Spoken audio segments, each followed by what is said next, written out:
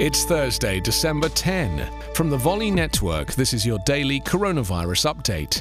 I'm Anthony Davis.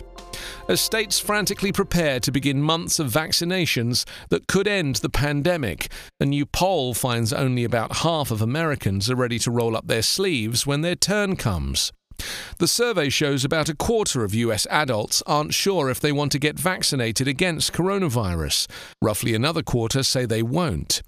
Many on the fence have safety concerns and want to watch how the initial rollout fares, skepticism that could hinder the campaign against the pandemic that has killed nearly 290,000 Americans. Experts estimate at least 70% of the US population needs to be vaccinated to achieve herd immunity, or the point at which enough people are protected that the virus can be held in check. Amid a frightening surge in COVID-19 that promises a bleak winter across the country, the challenge for health authorities is to figure out what it will take to make people trust the shots that Dr. Anthony Fauci calls the light at the end of the tunnel. Early data suggests the two US frontrunners, one vaccine made by Pfizer and BioNTech and another by Moderna and the National Institutes of Health, offer strong protection.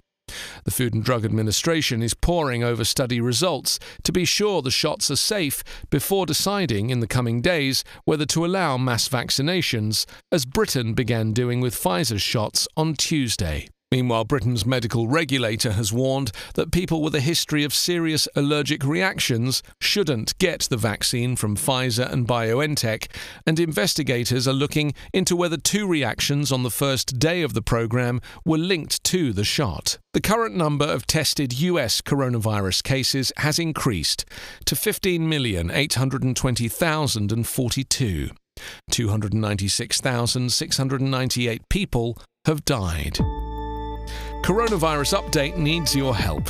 Please support our coverage by leaving a review at coronapodcast.org.